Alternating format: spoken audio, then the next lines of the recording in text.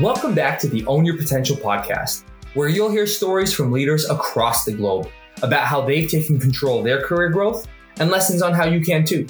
I'm Peter Scherba, and today I'm extremely excited to be sitting down with KC Chhipwadia, who's the founder and CEO of Athlete Foundry, a U.S. Navy sailor, and formerly a human spaceflight engineer for NASA.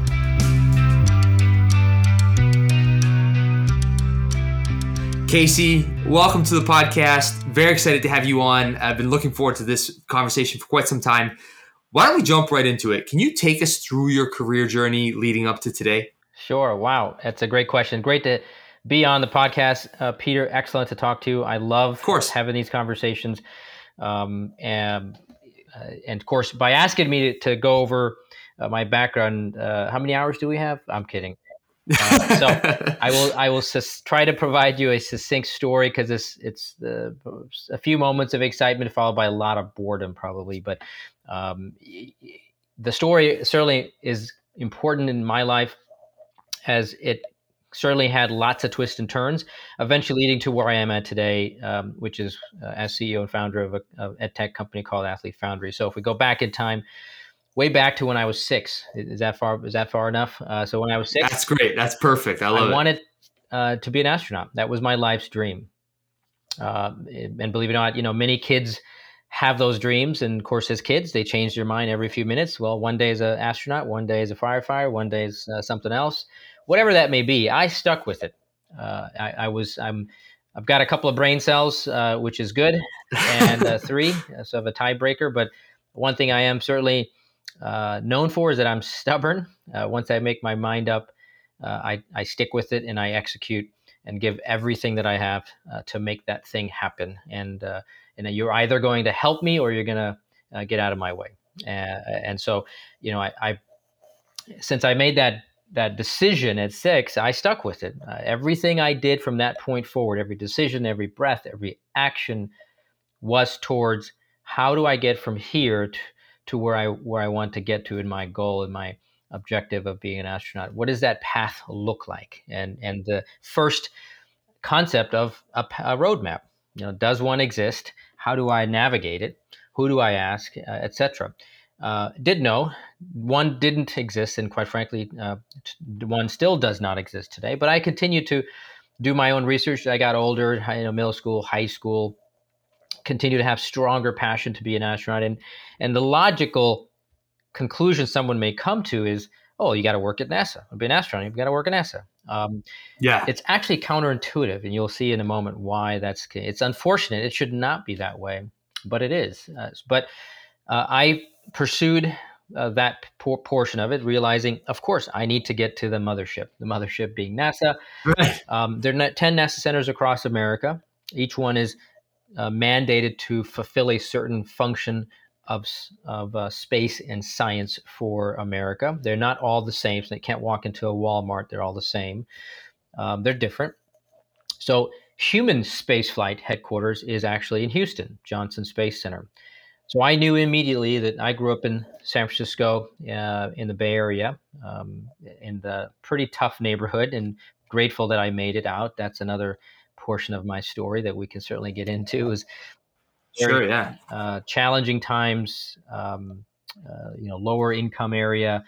That just grateful that we're able to get out from that environment in a safe, healthy way. But it was challenging, and perhaps that is what led me to have a stronger passion to work at NASA, because I knew that I wanted to something bigger and better and purpose in my life. My dad is U.S. military, Army. When he immigrated here from India, right before I was born. I was born in India, came here when I was 2. I knew the military was in me because of him, so higher purpose and service was there. I just thought the NASA was my path to higher purpose and service. So as I continued to get older, I actually began to research every astronaut in American history, began to create a map, tried to find patterns, tried to find the aha moment maybe of some unique inside baseball tip that I could find in the research. Yeah. And it as I did more and more of it, I began to realize there was really no pattern sticking out. That was this aha. There was common stuff, but nothing that was unusual or unique. And I scratched in my head going, what's going on here? Why is there nothing popping out? And of course, I was young and foolish, and I thought, well, okay, doesn't matter. Whatever it is, let's just continue with this path. But I just couldn't figure that there was nothing there that was popping out. So I, of course, continued to pursue to work at NASA, and I went to college in California. And then I began to chart a path to Houston, to Johnson Space, because I knew that's where I wanted to work. So I began to apply for internships there. Right. And interesting story is that as I called, it doesn't exist anymore today, which is good. But at the time when I called Johnson Space Center, I said, hey, I'm an undergraduate student. I go to this college. I went to undergraduate at Cal Poly in California, in Central California. And I said, I'm really interested to apply for this internship. Could you please send me an application? They said, where do you live? I said, California. Oh yeah, no, we can't poach you. You have to go apply to this other NASA center that's in California. There's two of them. One at NASA Ames Research Center near the San Francisco Bay Area, and the other one is down in LA at Jet Propulsion Lab. I said, but they do something different. I want to come to Houston because I want to be part of human spaceflight. No, I'm sorry, we can't. I called them, I think, 25 times. They finally gave me an application. They got sick and tired of me calling. They thought I'd go away. And of course, I said earlier that I'm stubborn. So I continued to call them after I applied sent in my application. I said, did you make a decision for an interview? And I think they just kept kicking the can down the road, thinking I'd go away, and I didn't. Finally, they said, let's just interview this guy and then tell him no, I guess. So they interviewed me. And then, of course, I continued to pester them after the interview. Did you make a decision? Eventually, I think they just really thought I was never going to go away. And so they said, okay, we'll let this guy in. So I was grateful. One of the best exciting days of my life to say, yes, I got an internship, which was a very key moment in my life, certainly. Interned at NASA Johnson Space Center, finished my undergraduate, moved to Houston. And in fact, it was at a time critical in the U.S. budget for the first time in decades where there was a significant budget back and forth between the president and Congress. And in fact, the government shut down for a significant amount of time, right when I graduated, not the best time. Of course. So what normally would have been a job offer to work turned into be a very painful delay of almost 3 months. That is just unheard of hiring freeze because this uncertainty. And I'd worked incredibly hard. The way that internships at NASA work is you work one semester at NASA, and then you go back to school one semester, and you go back and forth. So it's not just one and done. They do have that program, but I was in the repetitive program. So I had put a tremendous amount of time, effort, energy, and love into NASA, and I put all my eggs in the basket.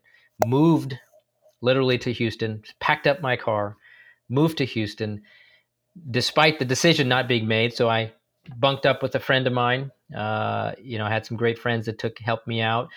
I did menial jobs, cutting grass, painting, and trying to make the bills get paid until a decision was made. And they said, "No worries, KC, you are number one on our list. You will get the job." And so I said, "I'll patiently wait." 3 months later, I get the phone call. I did not get it, and so you can imagine that day was very, very rough for me. And I'm thinking, wait a second, you had told me I'm the number one on the list. What happened? And it turned out that they had to. There was another individual that was related to another special individual that worked at NASA, and so I got the boot because of that relationship, and I get it. I understand that stuff happens, but it was just unfortunate. So they were very apologetic to me, my boss at the time, recognizing what had happened, and said, "But hey, Casey, we're really, really sorry, but there's another path for you. There's if you want to continue to intern as a grad student." And I had always wanted to go to grad school, so I immediately began scrambling to say which college in Houston will let me in quickly, and was able to get into University of Houston. I continued as an intern at NASA, again, because that stubborn side, I wasn't going away. What other path is there? Always trying to find another path. And at the end of that, was fortunate that I did pick up the job at the conclusion of grad school and began my full-time journey at NASA.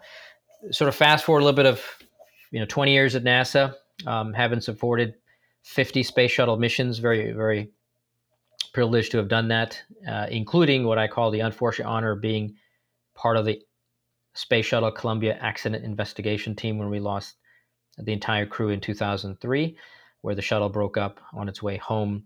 Was a very life-changing moment for me and almost the entire NASA team, and quite frankly the nation. It was pretty significant, but honored to be part of that team to really try to understand what had happened, what did the crew go through, and how do we get back on the road to flying. It took us about 2.5 years, almost 3, to return to flight, but we got there, and that was rough times, but we were able to do that. And parallel to that, I was able to find a path to serve in the military, because that was still scratching at me, and was fortunate through some great mentors and friends who suggested that I apply to the Navy after my graduate degree and get commissioned as an officer in the Navy in that path. And I did. It took a couple of years of applications, but I finally got that great call that I was selected for commission in the Navy, and that began my military career, which included now 23, 24 years in the running, actually, still in the reserves.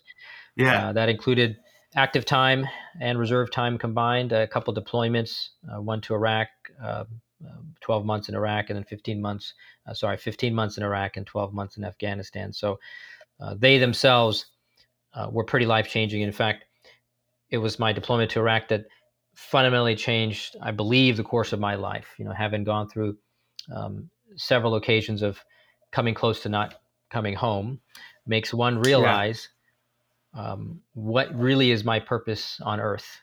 Why was I put on earth? What is that big thing that I'm destined to do? And I believe I really was and am destined to make a big difference and impact across America. I thought that was the astronaut path, but maybe I had to be patient and open for the first time that maybe it wasn't. Even though I was just very determined that the astronaut path was it. But I had to finally, for the first time, realize maybe that was not the path, and maybe it was something else. And I had to start to go on this discovery. So I got back from Iraq, really did a lot of self-reflection, and was open to exploring what this other thing was, perhaps. Well, a year later, I got redeployed to Afghanistan, had some tough moments there as well. But coming halfway through that deployment, I got this phone call of a lifetime, which I would have gotten I got an email, I apologize, an email of a lifetime, which would have been a phone call in the States. But is that I made it to the final round of astronaut interviews. Throughout that time, I continued to apply every 2 to 3 years. So I kept throwing my application in. And I got that email that said, you've made it to the final round, which is about 6,500 applicants that year, 2011. And 120 are invited for a week-long interview. That's the final round. So incredibly grateful. Had to go from a combat zone to the interview of your lifetime, back to combat zone in 10 days. Just the unbelievable mental journey that just that process is a chapter of a book when I write was phenomenal. To the planes, trains, and automobile journey. You can't just walk down to an airport in war and say, I'd like to go home. A little bit more of a couple more steps involved. So finally made it out, got to the interview. First time in my life, got a chance to peek behind the curtain of all the decades of research. What I discovered was great people. I have friends that are astronauts. They mean well, but the process hadn't changed in 5 decades, 50 years. It's outdated, irrelevant, and antiquated, in my opinion. in my humble opinion. And again, I have great friends. I know that intentions are well, but when think of an HR process in any company that doesn't evolve with time in a substantial way, becomes irrelevant. The only place you can get away with it is the government. Well, that's what they've done.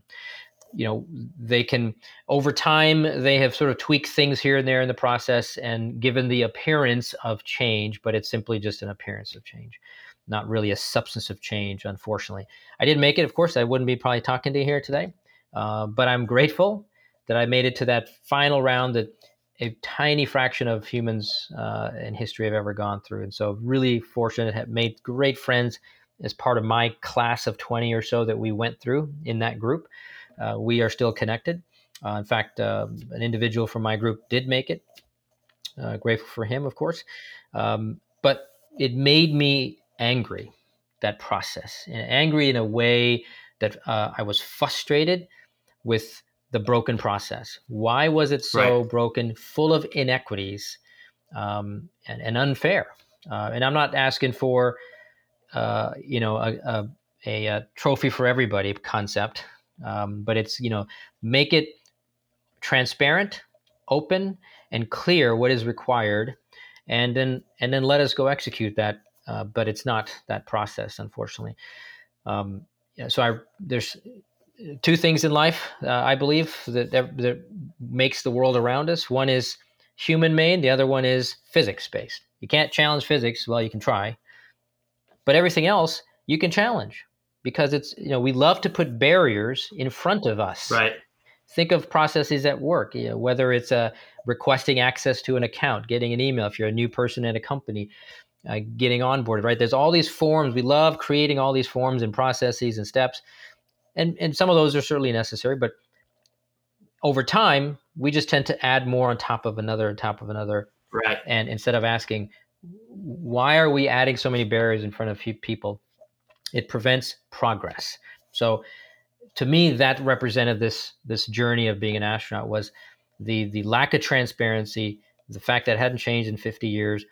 It's antiquated. It doesn't really maximize the today's social, economic, and social understanding of candidates in a true sense of what NASA needs.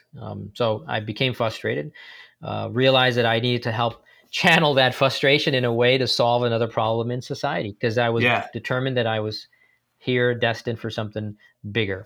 So as I began to really think about it, talked to a lot of veteran CEOs, talked to a lot of peers, starters, founders, and over time, eventually I had this aha moment. I wanted to connect three dots in my head.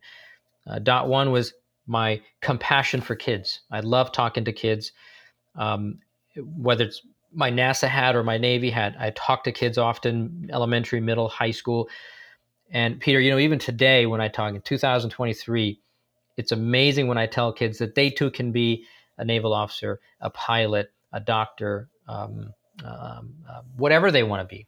Right. And even today, I get eyeballs that are large and say, "Oh, no, KC, you don't know where I came from. You don't know the side of the track I was born on. You don't know what I've been through." Say, I hear you.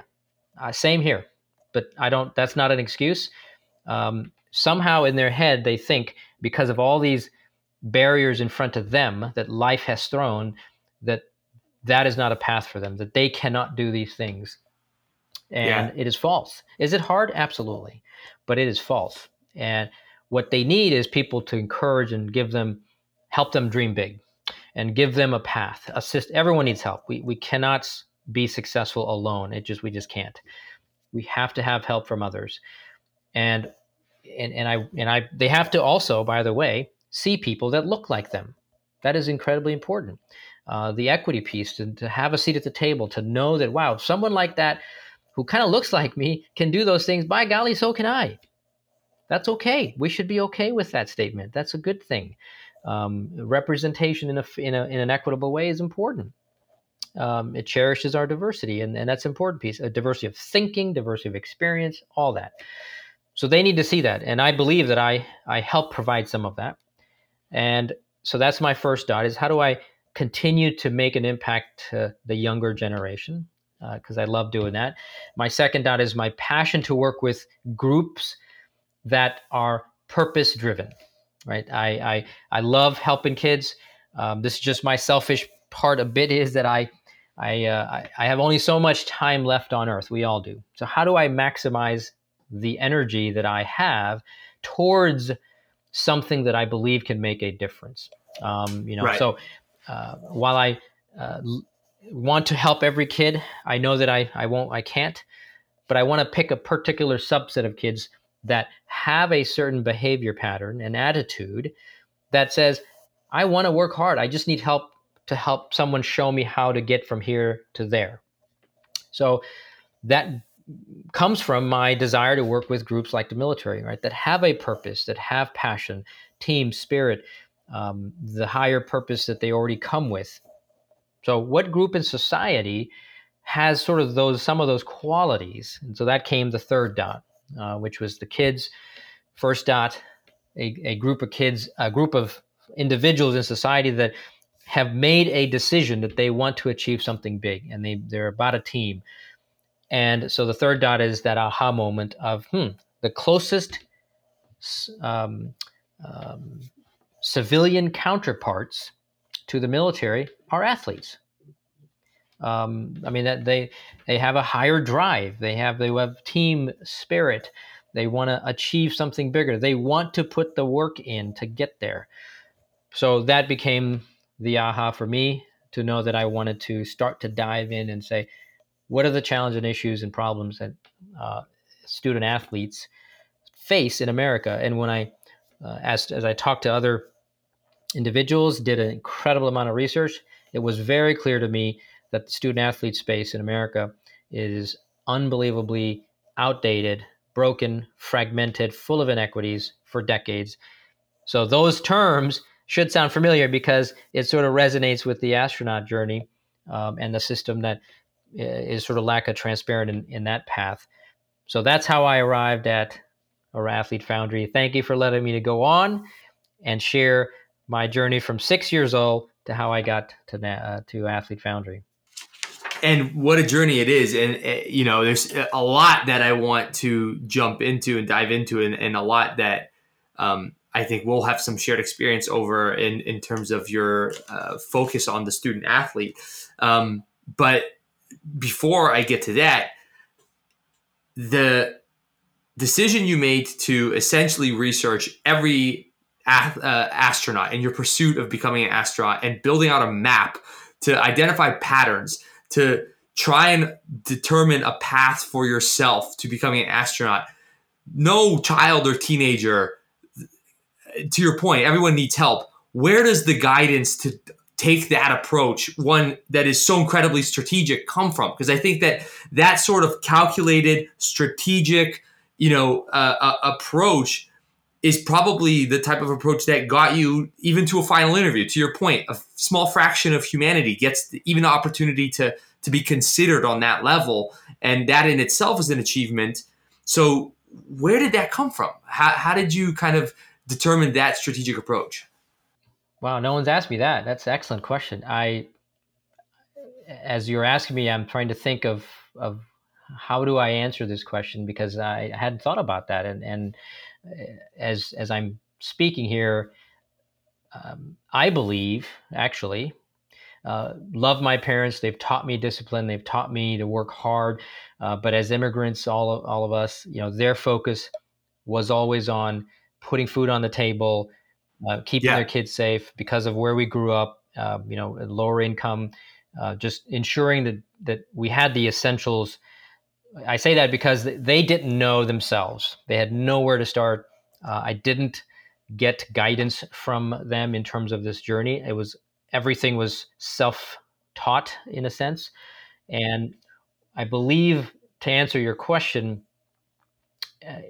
I would say that my thinking was because in my journey from a young kid in San Francisco Bay Area until now, quite frankly, less moments now, of course, because of where I'm at in life, but I regularly faced racism, and biases, and individuals not taking me seriously, not helping me, always putting barriers in front of me. So because I grew up with those roadblocks, I had to always think on my feet.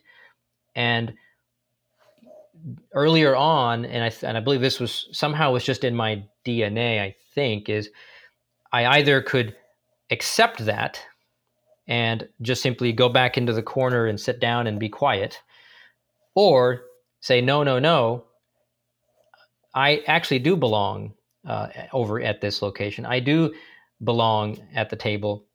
I do have a voice. I do want to be part of this in some way.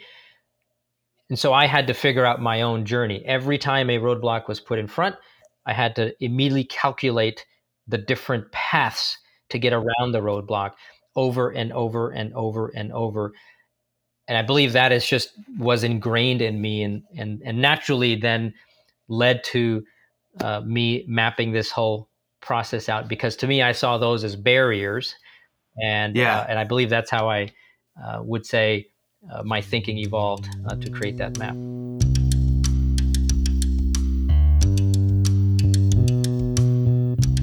That's very interesting. And some of what you said resonates with me as well. I mean, I've mentioned it once or twice on this podcast before, but my own parents, spent a couple of years in a refugee camp outside of Italy, trying to escape communist Poland before the wall went down, coming here. To your point, their story was one of establishing stability, right? Both financial, shelter, all those things, right? To make sure that their kids could then, I was born in Canada, but to be able to make sure that we had, a stable and provided for life, right? And so that is fundamentally different than aspiring, for example, to become an astronaut, right? And so one of the disconnects because the priority was stability for my parents, right? And, a lot of the careers or jobs that they would look for whether they were highly specific and professional skill type of jobs. So my father, for example, was an electrical engineer, and that is super concrete, right?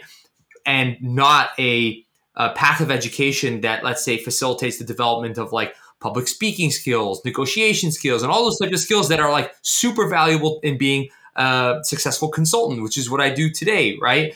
And so there was like a disconnect in terms of what I was good at, right? My natural skill set with what my parents perceived as translating to, like, in their opinion, understanding of like a concrete, stable career, right?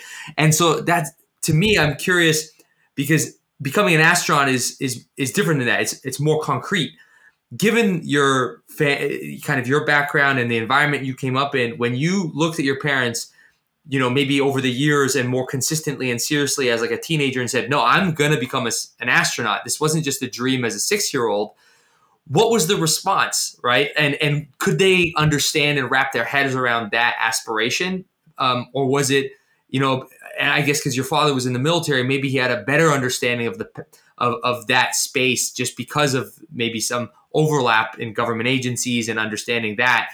But I'm curious to understand that aspect of it.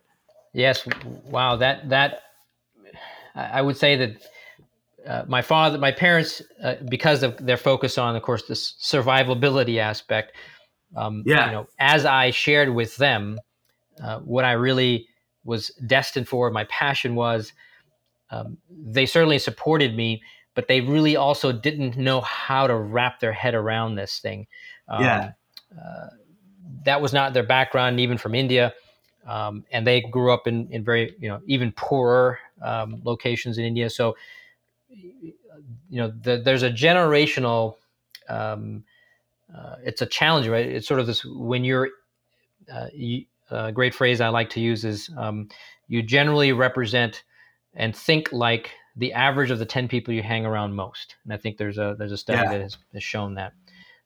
So if you're in, nothing derogatory, negative around those, but if you're in that mentality of, you're in the mindset of you're poor, you live in that environment, you kind of just start accepting that that's all that can be.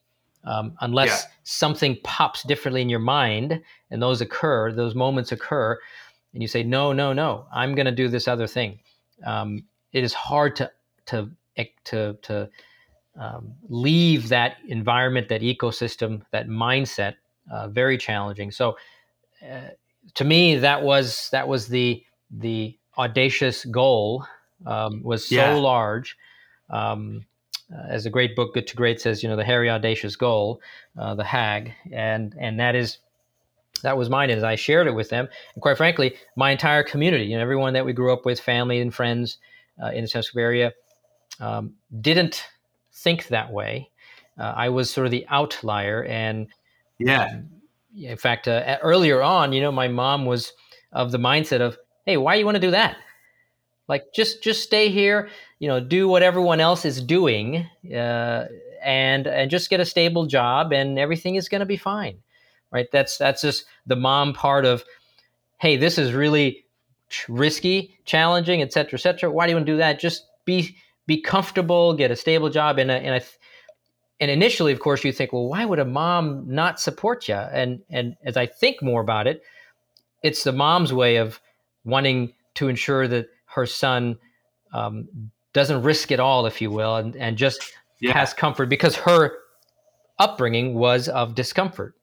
So she really just wanted to get stable and wanted her son to be stable, is how I would view her answer, as compared to someone else looking in from the outside would say, "Oh my gosh, why aren't your parents supporting you?" Because it's all about framework. I think their frame was different. And that's just how they ended up responding to me. So even to the day, they still quite couldn't get around this idea of being an astronaut just yet. Still isn't. But certainly, if I ended up making it, I think their tune was changed a little bit. Sure, absolutely. I mean, it's hard to think of a more, and maybe prestigious is the wrong word, but talk about a career or a job that is universally understood, right? You can go anywhere, and the idea of being a space person, right? Going up into space on a spaceship, that is just this fantastical thing that nearly every human on the planet has an understanding of, right? And I think that having that sort of big, hairy, audacious goal almost supersedes your environment and can serve as that singular driving force. And I find that really exciting, to hear you articulate it that way. And I think that it takes a ton of sacrifice, but just circling back quickly to, that map of kind of the commonalities and the different paths of potentially becoming an astronaut. I'm curious then, going through that exercise, what were some of the common traits?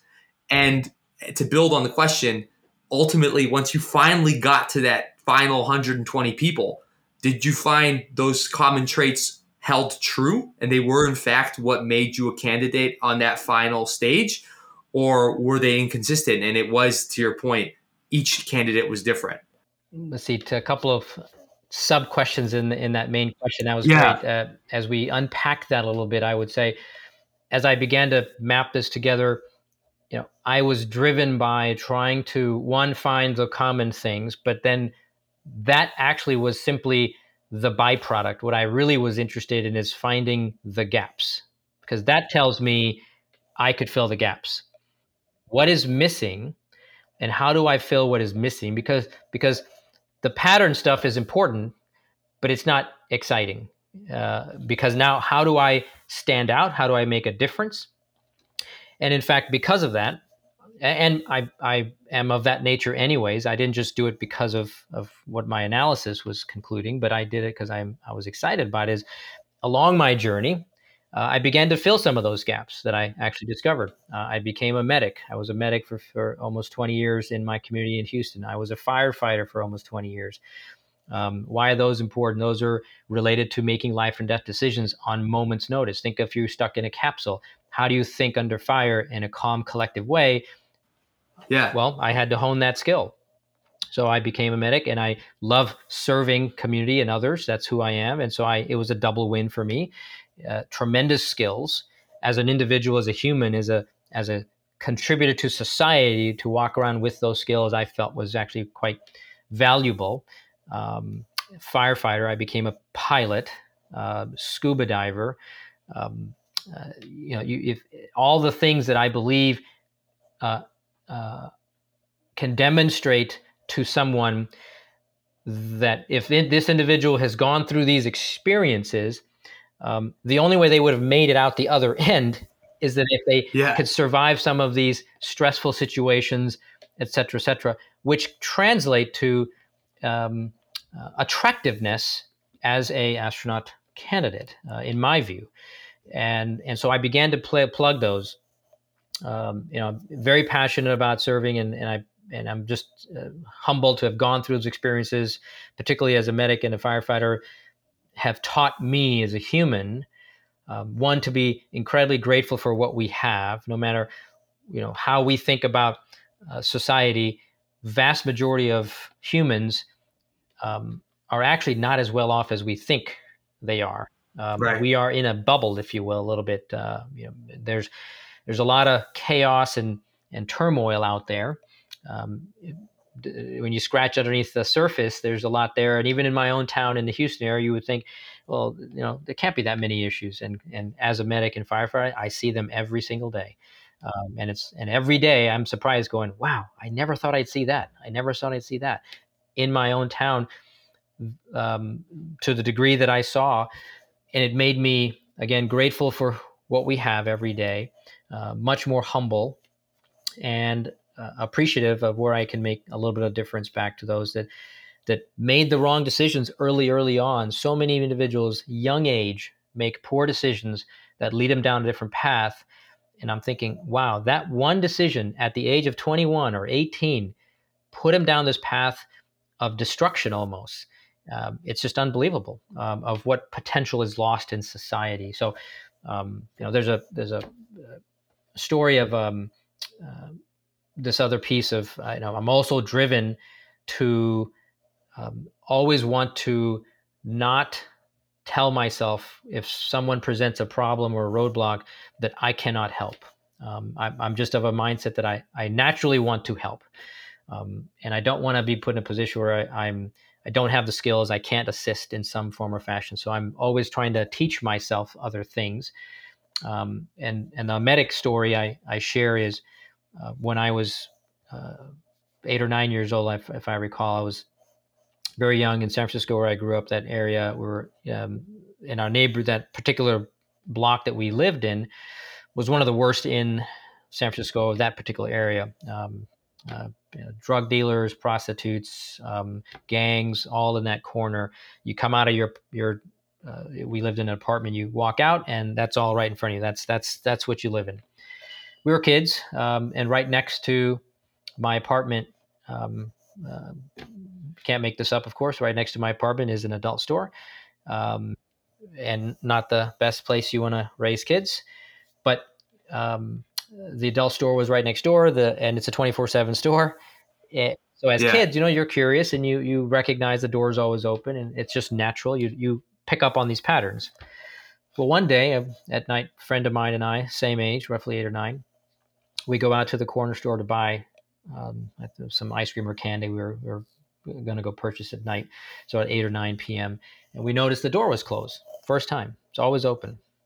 And thought, well, that's weird. Why is that? So it was just odd. So we went to the store, bought our candy. And on the way back, the door was open. We noticed that there was a gentleman laying on the floor with his hand over his heart. He had just been stabbed. And he was profusely bleeding.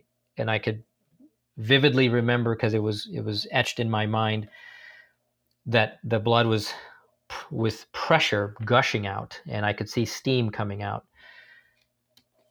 Paused. It was just the two of us, my friend and I, and that's it. And this guy, and he was asking for help. I couldn't help. I was helpless.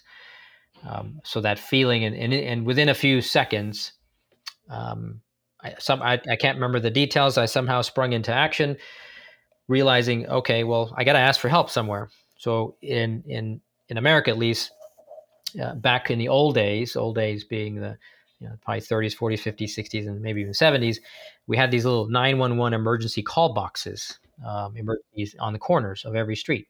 It may have been in Canada as well, not sure, but um, you pull down the little lever and it calls 911. They don't exist anymore, but they used to exist. So I knew there was one in the corner. I run over to the corner, tiny little glass, break in case of fire kind of situation, break in case of emergency. Tried to break the glass. I couldn't. I had nothing to break the glass with. It's small.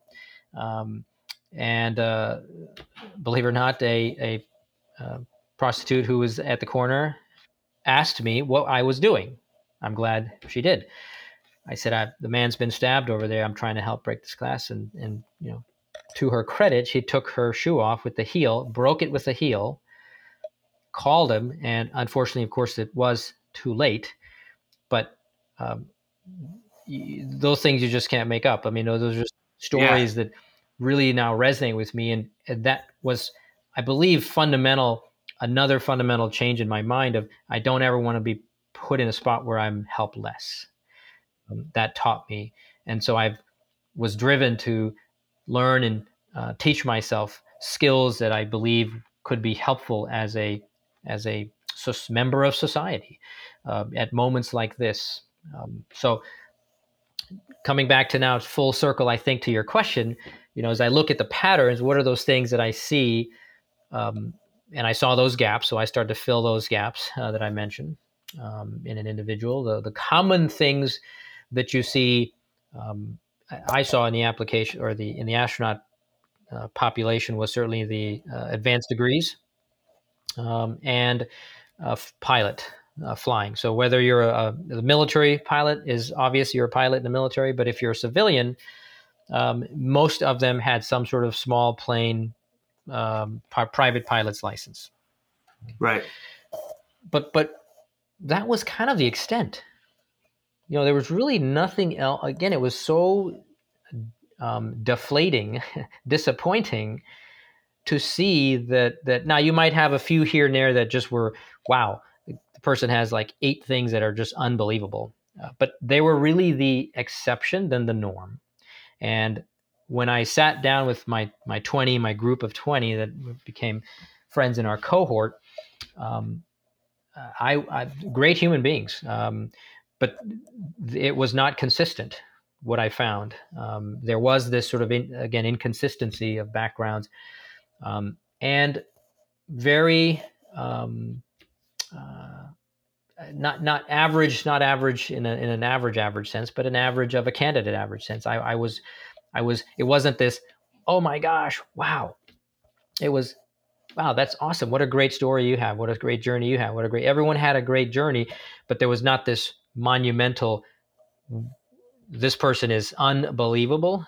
They're all great people. Yeah. That's not intended to be spoken that way, but essentially indicating, hey, I was right. First of all, I mean, there's so much to unpack there. That type of life experience at such an early age could so profoundly shape a perspective, as you mentioned, and in such a powerful way and in a positive way, to never want, to say that I never want to be helpless again, right? And to be, and that's not just to be able to help yourself, but to help others. I think as a lens to live your life through is an incredibly powerful one, right? And then when specifically applied to then thinking as to the types of skills and experiences to accrue to become a candidate for, let's call it one of the most exclusive jobs in history, right? It probably is an accelerative one. So I find that, particularly interesting that even the moments in your life that were out of your control, let's say, right, that through physics or otherwise fell across your feet, they still kind of channeled you in the direction of this of your ultimate goal, which is a really interesting thing. And from there, though, also to comment on, and you're going to have to explain this one to me, because to be an engineer at NASA, a successful one at that, to be in the military, in the Navy, and deployed on multiple occasions, to then also be a medic, a firefighter, achieve a pilot's license, become a certified scuba diver, I'm struggling to understand how all of that happens. Because, it's one thing for somebody to tell me, it's like, yeah, I work a corporate job. I also have a podcast or a startup, or, I coach a team or whatever. It's like, you could do a lot of that stuff in the middle of the night and make progress. You can't be a medic or a firefighter or a pilot or a scuba diver from the safety of your own home on a computer, right? So how does one achieve all of that while navigating a job like at NASA where, you are impacting multi-billion-dollar initiatives and ones that have human life involved? Wow, yeah, absolutely. You're reminding me of those years of pain. Yeah. I would say, wow, excellent question. I would say um, commitment, Sure. Yeah. incredible support, and determination. And so I would say the commitment first is making the decision. Nothing happens without the decision. We all have grandiose ideas in our mind. I want to do this. I want to do that. There's a very critical difference between ideas and execution. And as as you can appreciate that in your business there's a lot of good idea fairies, tons of them. And we need some of them, but there's a very small population of executionists, the practitioners, the execution. Once you decide something, actually rolling up your sleeves, doing whatever it takes, pain will happen. How do you get through that pain, mental, physical, whatever it might be, to get through the other end is the difference between the average and the winners. I mean, I do believe that. There's a subtle difference, just like in any athletic game, race. The difference between first place, second place is micros of a second, is milliseconds. That's it. That's right. That's all it is, a tiny amount. So those micro habits, and there's another book of, I think, micro habits is what it's called, but or habits is what it's called. But it's these micro habits. If you can consistently execute these tiny little habits, it will absolutely make the world difference in where you're going to end up versus everybody else. So to me, one was I had to make that mind up. I'm in it. It's not knowing how hard it was going to be until I got in. But that once I'm in, I fell back to that first comment I made at the beginning, which is I'm stubborn. So I committed, and I'm going to be stubborn. Once I made my mind up, I have a hard time telling myself, stop. I can't do it. I'm going to continue. So commitment is one. Support, I will tell you, God bless my bride. She is unbelievable, rock star. I would say probably close on a couple of occasions for a divorce, but before kids was probably key to everything you said of doing. Yeah. I would certainly say was fundamentally important, that time frame, because I absolutely stressed the system and the relationship. She fully supported. But there's also a time where you push someone so far, and so there were moments of tension, significant. But we worked through those things, and so she continued to support and continues to recognize that great things only come with those who make great sacrifices, and this is what it takes for us to do that. And as a team, which we are, otherwise none of this would be possible, quite frankly. So it was the commitment, the incredible support from family first, her fundamentally number one, and then my NASA system, of course, my team. I fulfilled every one of my commitments, always above and beyond. And so I never let my team down, did whatever it took to ensure that we were successful as a NASA team, so that they can then support my other ambitions. So in the case of firefighter and medic, those were evening things. So, going to school, evening school after work, you have to do a ton of hours of clinical hours. Guess what? I went to work from 6, 7 a.m. to I generally worked about 10 hours at NASA, maybe more, 12 sometimes, regularly. And so I would work until 6-ish p.m., get in the car, go straight to the hospital, get on shift at 7, let's say, end until 5 a.m., go home, shower up, and go back to work. So essentially, I forgot to add the fourth is probably don't sleep. But I think I know that one a little bit too well. I just had to power through. Those were very long times, and then on the firefighter piece, of course, and medic. Once I got certified, those were evening shifts again, evenings and weekend shifts, trying to occupy every space that I could, and so that's how I did it. So it was commitment, support, and then um, determination was back to that.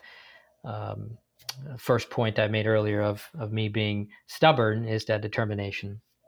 Once I'm in it, I'm going to continue. I got to get through the other end, and I got to be successful, because there was no other path for me. Once I'm through the door, I'm going to come all the way through.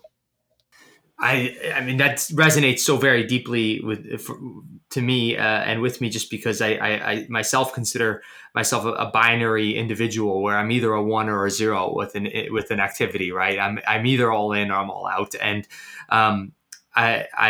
it often feels like a waste of time to be anything in between.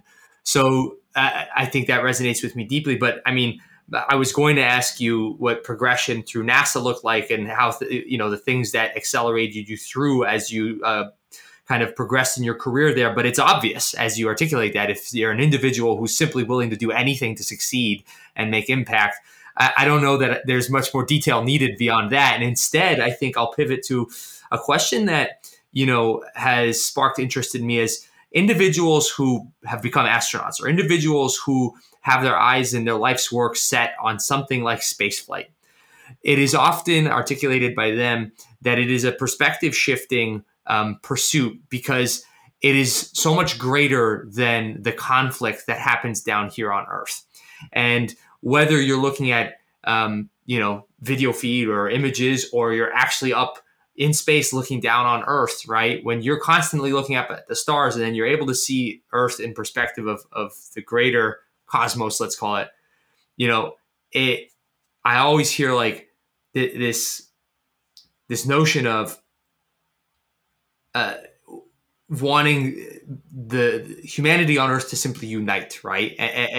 And I guess my question centers around: did you find a conflict with internally of serving in for example the military, where you're directly connected to some of the conflict on Earth, right? But while your life's work and purpose is looking up past Earth, it feels like this duality that would have a hard time coexisting. And I'm curious what that was like, and how you were able to rationalize across those two pursuits. Yeah, that's a fascinating viewpoint. I can tell you today, if I were at NASA, because of what's going on with Russia and Ukraine, unfortunately, because in my past, I had worked very closely with Russia, because we obviously jointly have a space station. It's a uniting thing. And at the time, of course, there was no Russia-Ukraine conflict, and so we didn't have to worry about those issues.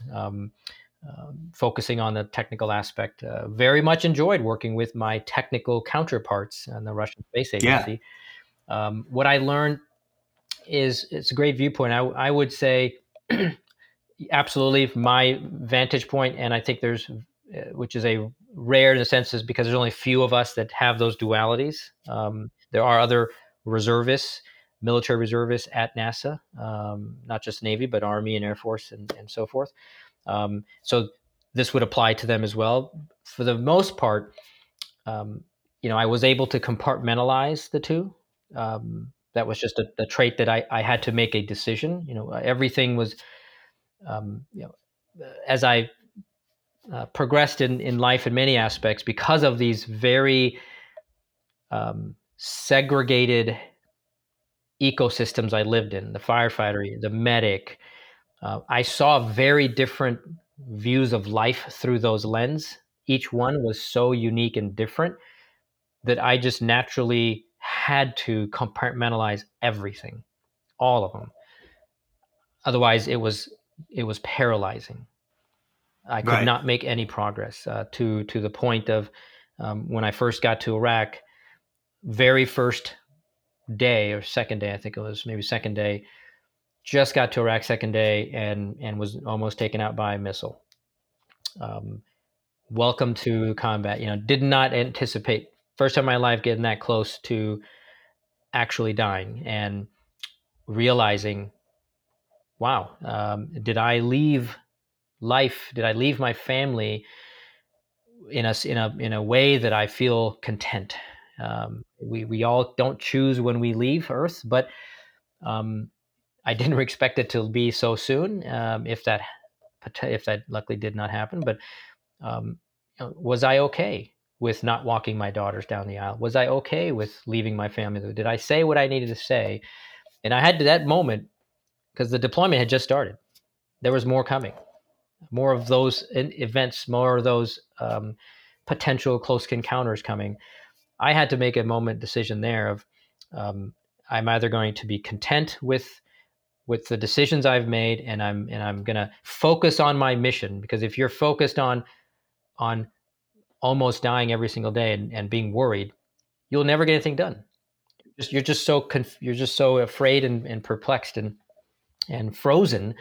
Nothing will happen. I had to make a choice. I'm either going to be stuck in this frozen world, or I'm going to say, hey, it's my time. It's my time. Let's move on. I made that latter decision because I had been compartmentalizing things in my life. Now that I say this all along, otherwise I could not make any progress. So I had to separate everything.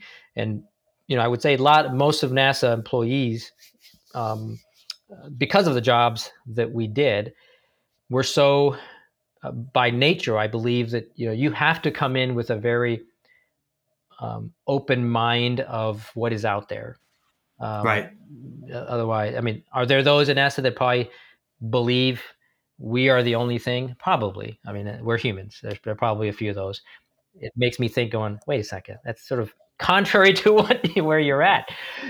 Yeah. But that's human. We're all humans. It's okay that they think that way. But for the most part,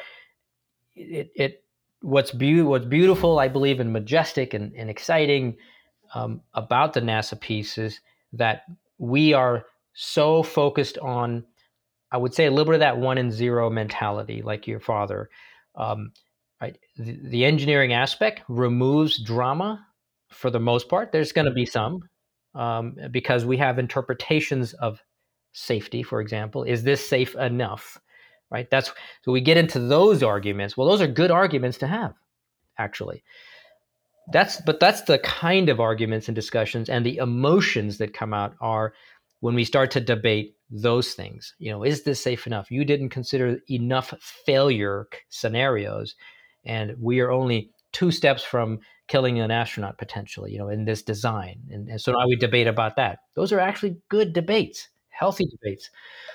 But we don't have the other drama that the rest of society is sort of toying with and plagued with, because we have all come together recognizing we have one common purpose. One higher purpose is to get humans safely to space, safely home to their family. And if we unite around that, nothing else really matters. It's around that one common goal. And we don't have personal agendas, et cetera, because we know that one thing we got to do. That's so exciting about getting around a team like that, is that we have that one goal.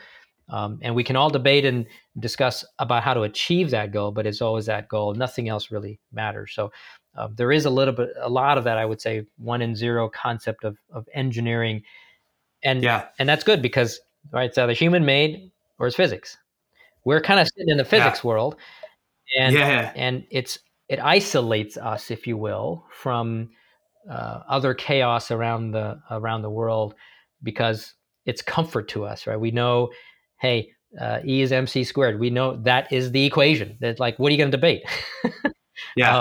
So it gives us, I think, comfort as engineers and scientists when we think of problems and solutions from that lens. Incredibly fascinating. And, across your different identities and kind of careers, I think back to a comment that you mentioned about like the difference being on an order of like seconds, right? I think between success and failure, let's say, and I think to an interview I did with a veteran of Formula One motorsports, and he was playing a lead role across some famous F1 teams, but to extrapolate to that, like the difference between pole position and last is like less than a second and a half or less than a second in today's F1 world, right? And it's like, if you think about the difference between a successful launch and a failed one, it could be, thousands or 10,000ths of a percentage of failure in some item, right? And so when we talk about the stakes and the risk, we talk about the billions of dollars again at stake with every decision, the human life at stake, and then also in the military, right, with every decision you make on the open battlefield, right, open combat, it impacts you, your teammates, right, progress of the mission. Circling back to NASA, human progress beyond Earth, right? Like the stakes here are incredibly huge, and it sounds like, and I may be extrapolating here, but this idea that you're able to unite around a purpose quiets the noise of the stakes and the stress that might come with that. And so I wonder if that is a key learning that you are now imparting on these athletes as part of the Athlete Foundry, because for somebody who's 14, 15, 16 years old, or maybe playing at the NCAA level, right, let's say, or even at a more amateur level prior to high school, right, the idea of like a last second shot, right, or overtime in any game, let's say, or whatever the case is, those are the stakes that they're dealing with that feel life-ending in that moment. But how are you able to impart that perspective that those are actually such small stakes in the grander scheme of things, and being purpose-driven around trying to win, trying to be a better athlete, like those things should be able to quiet that noise? Or I'm curious to understand the messaging there. Wow. Yeah. So couple of parts to that. I would say in general, where I thought you might be going, and I'm going to answer it where I thought you might be going, because I think it's relevant, I'd love it. Yeah. Because I have used it in prior talks, and that is, across industries, no matter where you might be, what organization, a small team, a large team, anywhere, what are, and this is not rocket scientists, if you will, from that perspective, but what is one method, strategy that puts all the drama aside, or an attempt at least that puts the drama aside? And that really is bringing people together towards a common purpose. I know it sounds simple. It's actually quite challenging to do. But if any team, any organization, anywhere in the world, I don't care what size company, organization, nonprofit, profit, club, if the leader can bring that together very clearly, it will present an incredible return on investment in the end for that team, because you can't shed, inside of all of us, there's little bits of drama in all of us. And so it's there, but you got to put it aside to get to that purpose, to get to the mission. And that requires that charismatic or very clear leader that people can rally behind towards that one purpose. And if we can all do that, the feeling is unbelievable when people come together towards that common mission, because people, truly that want and believe that, will naturally just put aside all the other things that are going on, because they're so driven by that one thing that we all rally behind. So incredible, I would say, skill in any organization to bring people towards that common goal, and making that common goal higher purpose, right? Which is a challenge. How do you say, well, today we're going to have the best accounting books possible? Wow, that just was not sounding exciting at all. So having that higher, how do you make it a higher purpose, is important, because people get rallied and excited about that. To your point of instilling it to student athletes. So our platform, we are I'll give a little plug for our platform. What it really is providing student athletes and parents who are at the center of our universe, if you will, at Athlete Foundry. We design everything around that understanding, is that they are at the middle, not the coaches, not the teachers, not the counselors. They are all enablers, and absolutely should be part of every student's success team, because you need that support. But it's about the parents. So we provide parents, student athletes, a 6th to 12th grade roadmap, most comprehensive roadmap, to help them build what we call their most comprehensive athhumedemic resume, which is the 3 pillars we define every child into: athletic, human, academic. It's the holistic picture to do a couple things. One, increase their odds to be a collegiate athlete in the US at highest division level down to junior college, doesn't matter where. Dream big, build options, and there's a path for you somewhere. It may not be the D1, that's okay. I'm personally a fan of D2 and D3, quite frankly. There's also a junior college, and then you could transfer to 4 years. So if you've made the mind up that you want to be a collegiate athlete and earn the privilege of wearing a uniform on campus, feeling special as you should, there's a spot for you somewhere. I absolutely believe that. We believe that in Athlete Foundry. And number 2, ultimately, is to help you be a much better productive citizen once you enter society, because sports will end. When that comes, what do you do?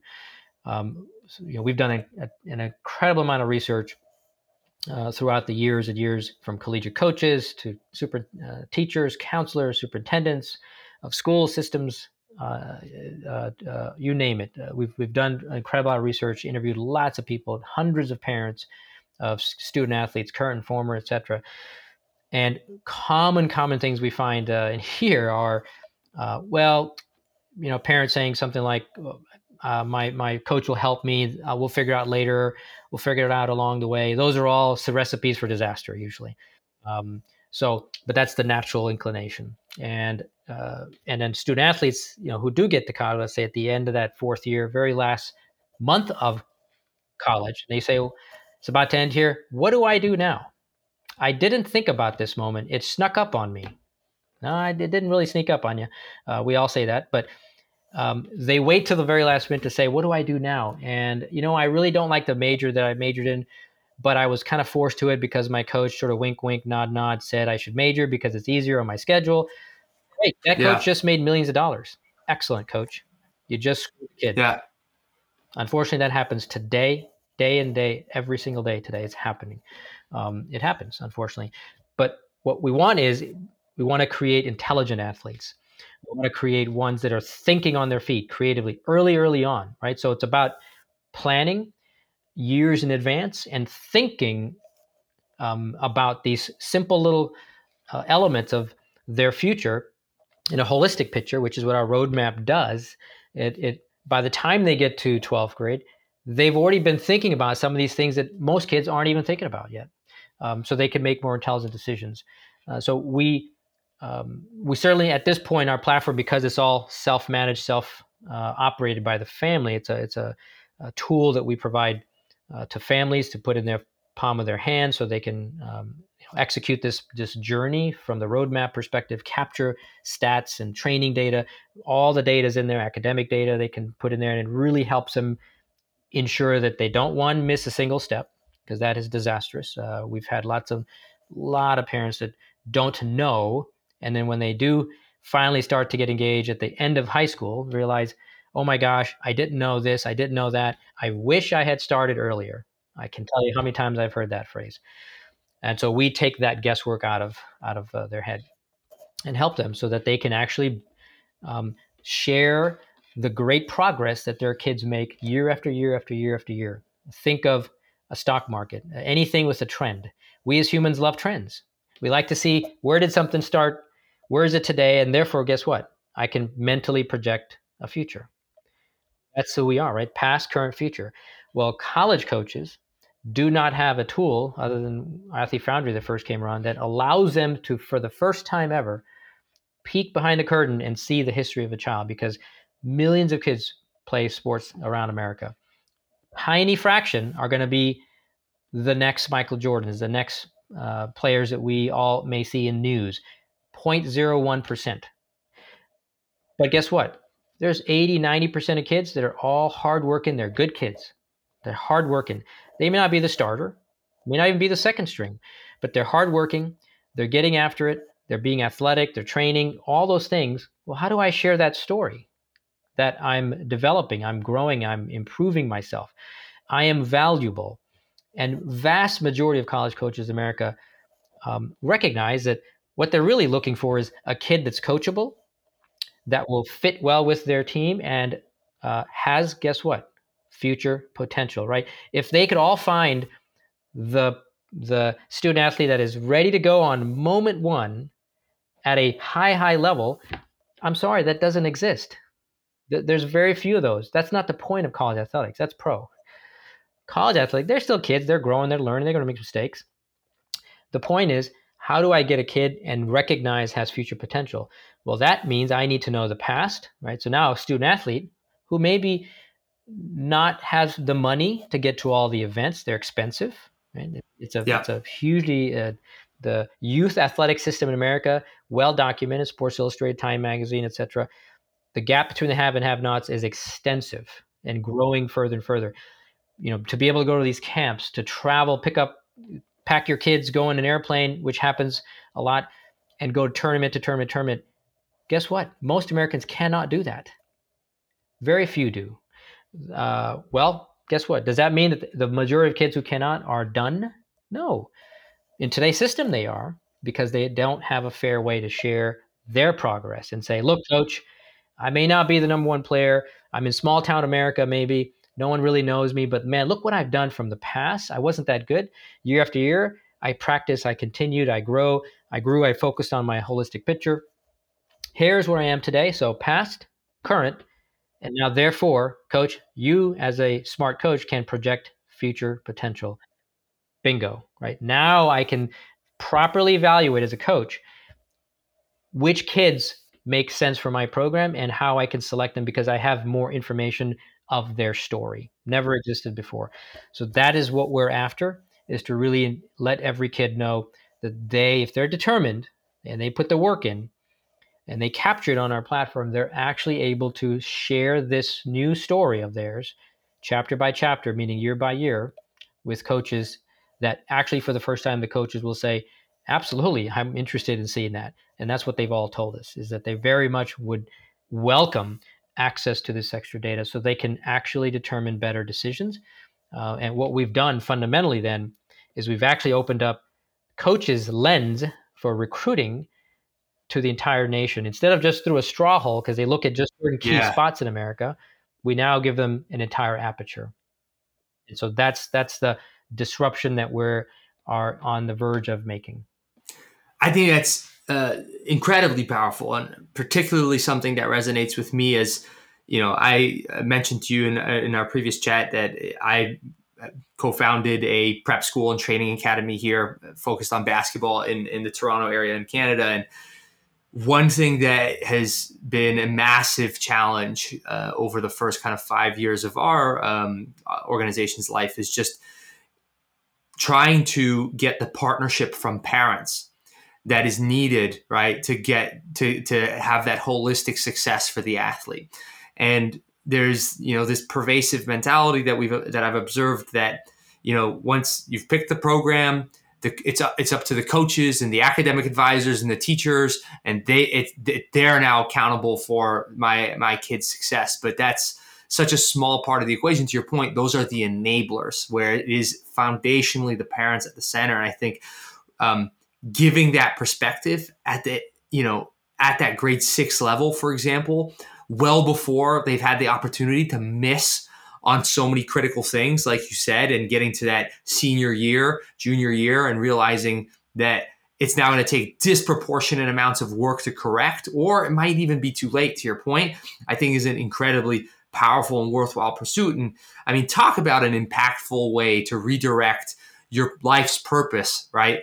From looking beyond the stars to coming back down here to earth, but impacting humans on such a significant level. I think, especially because when we think about athletes and the mentality and work ethic and some of the disproportionate success that athletes have in professional careers after athletics, to your point, I've talked to numerous people on this podcast that are executives now of big companies that were Olympians or NCAA athletes or, had that competitive edge.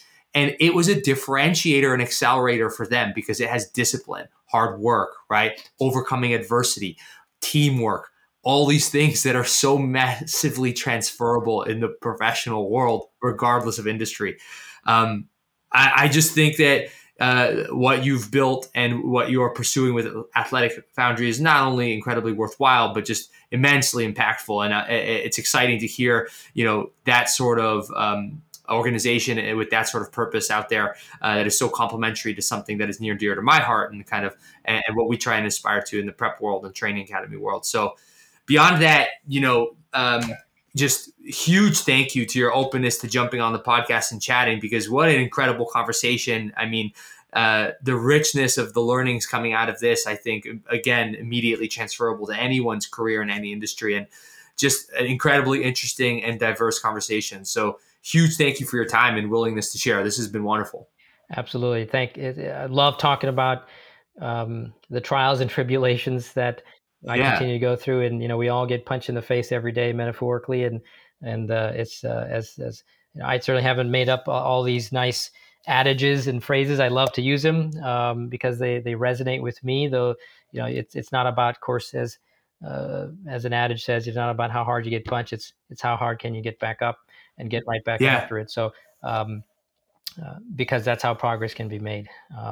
But we all do need help. And so never be shameful, bashful about asking for help in a professional and respectful way so you can help each other out. And so it is, I cannot do anything that I'm doing alone. And whether it's my family system, my network at Navy, my network at NASA, just treating people with respect is such an important piece, that word.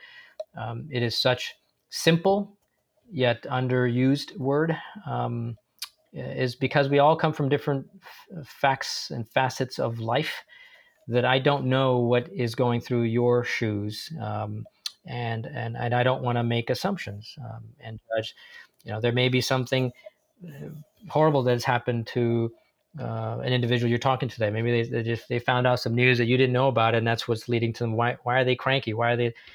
Instead of being argumentative, don't know what's happening today, but hey, let's calm down. Let's sit down. Let's have a conversation.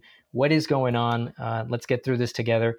But I love sharing and talking. This is excellent. I wish I had more coffee. But thank you, Peter, for the opportunity actually to be on your podcast. You have an incredible list of folks that have been on, and so I'm actually just fortunate to be considered part of that list here once we go live with the podcast. So thank you, Peter. It's been a pleasure. Thank you very much.